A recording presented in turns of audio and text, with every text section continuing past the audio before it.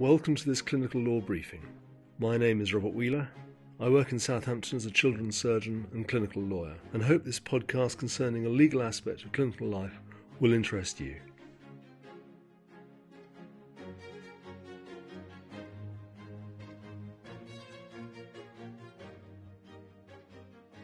This briefing explores what compulsory treatment in grave circumstances entails. The case of Dee, a 12-year-old girl, was recently reported. She had significant difficulty with food. Starting abruptly when she was 10 years old, Dee suffered unremitting symptoms ascribed to gastroenteritis. It had not been possible to identify an organic cause following detailed and extensive investigation. Whilst much of the multidisciplinary clinical evidence pointed towards a behavioural component to her condition, some of the conventional indicators of anorexia nervosa were not considered to be present, and the court dealing with her case emphasised the necessity to keep an open mind as to her diagnosis. The court report made no reference to the use of the Mental Health Act during the description of her management. During a 1-month admission to hospital immediately prior to the court hearing, Dee had consistently refused to take food, and her life was considered to be at risk. The court initially authorised reasonable and proportionate restraint to achieve force feeding. It acknowledged just how distressing this was for Dee, her parents, and those whose responsibility it was to achieve feeding in this way. Despite this regime, Dee continued to lose weight, more than 5 kilograms during the admission, leaving her at 27 kilos. The behavioural aspect of her condition touched on other areas of her clinical management. Dee resisted physiotherapy, mobilisation, dressing and toileting. One objective of Dee's current hospital admission was to identify a specialised unit more suited to deal with the totality of her presentation. Such a unit was found, and the court's next step was to decide whether compulsory admission to and management within this unit was in Dee's best interests. The judge was entirely satisfied that the treatment proposed is in Dee's best interests, and unusually spelt out what treatment entailed.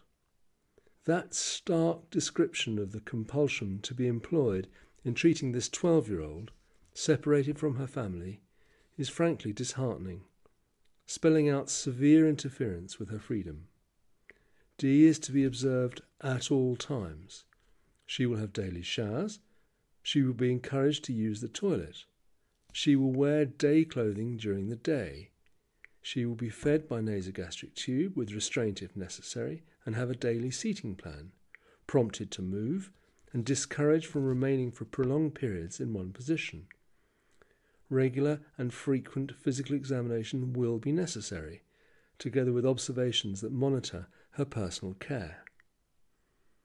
Alongside all of this will be nursing and medical care, physiotherapy, and both individual and family therapy. The overall emphasis, ironically, is to return Dee to independence. The court recognised the distraction, that's the court's words, caused by protracted litigation, and the clinical time spent in preparing for it. The judge sought to minimise this legal process while providing a fast-track route back to himself should the need occur. Most clinicians can recall being 12 years old, so we can feel our feet in Dee's shoes. Equally, all of us have at some stage been involved in clinical management entailing a degree of restraint or compulsion. So consider for one moment how Dee must feel, faced with enduring the regime authorised by the court.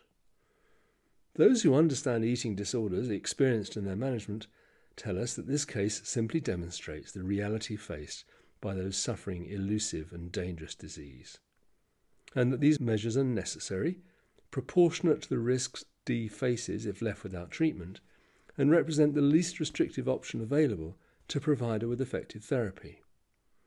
Whilst that makes sense, it remains difficult for those who have no contact with these diseases fully to grasp their gravity or the necessary draconian countermeasures. One can only hope that Dee recovers, ultimately believing that the right steps were taken for her.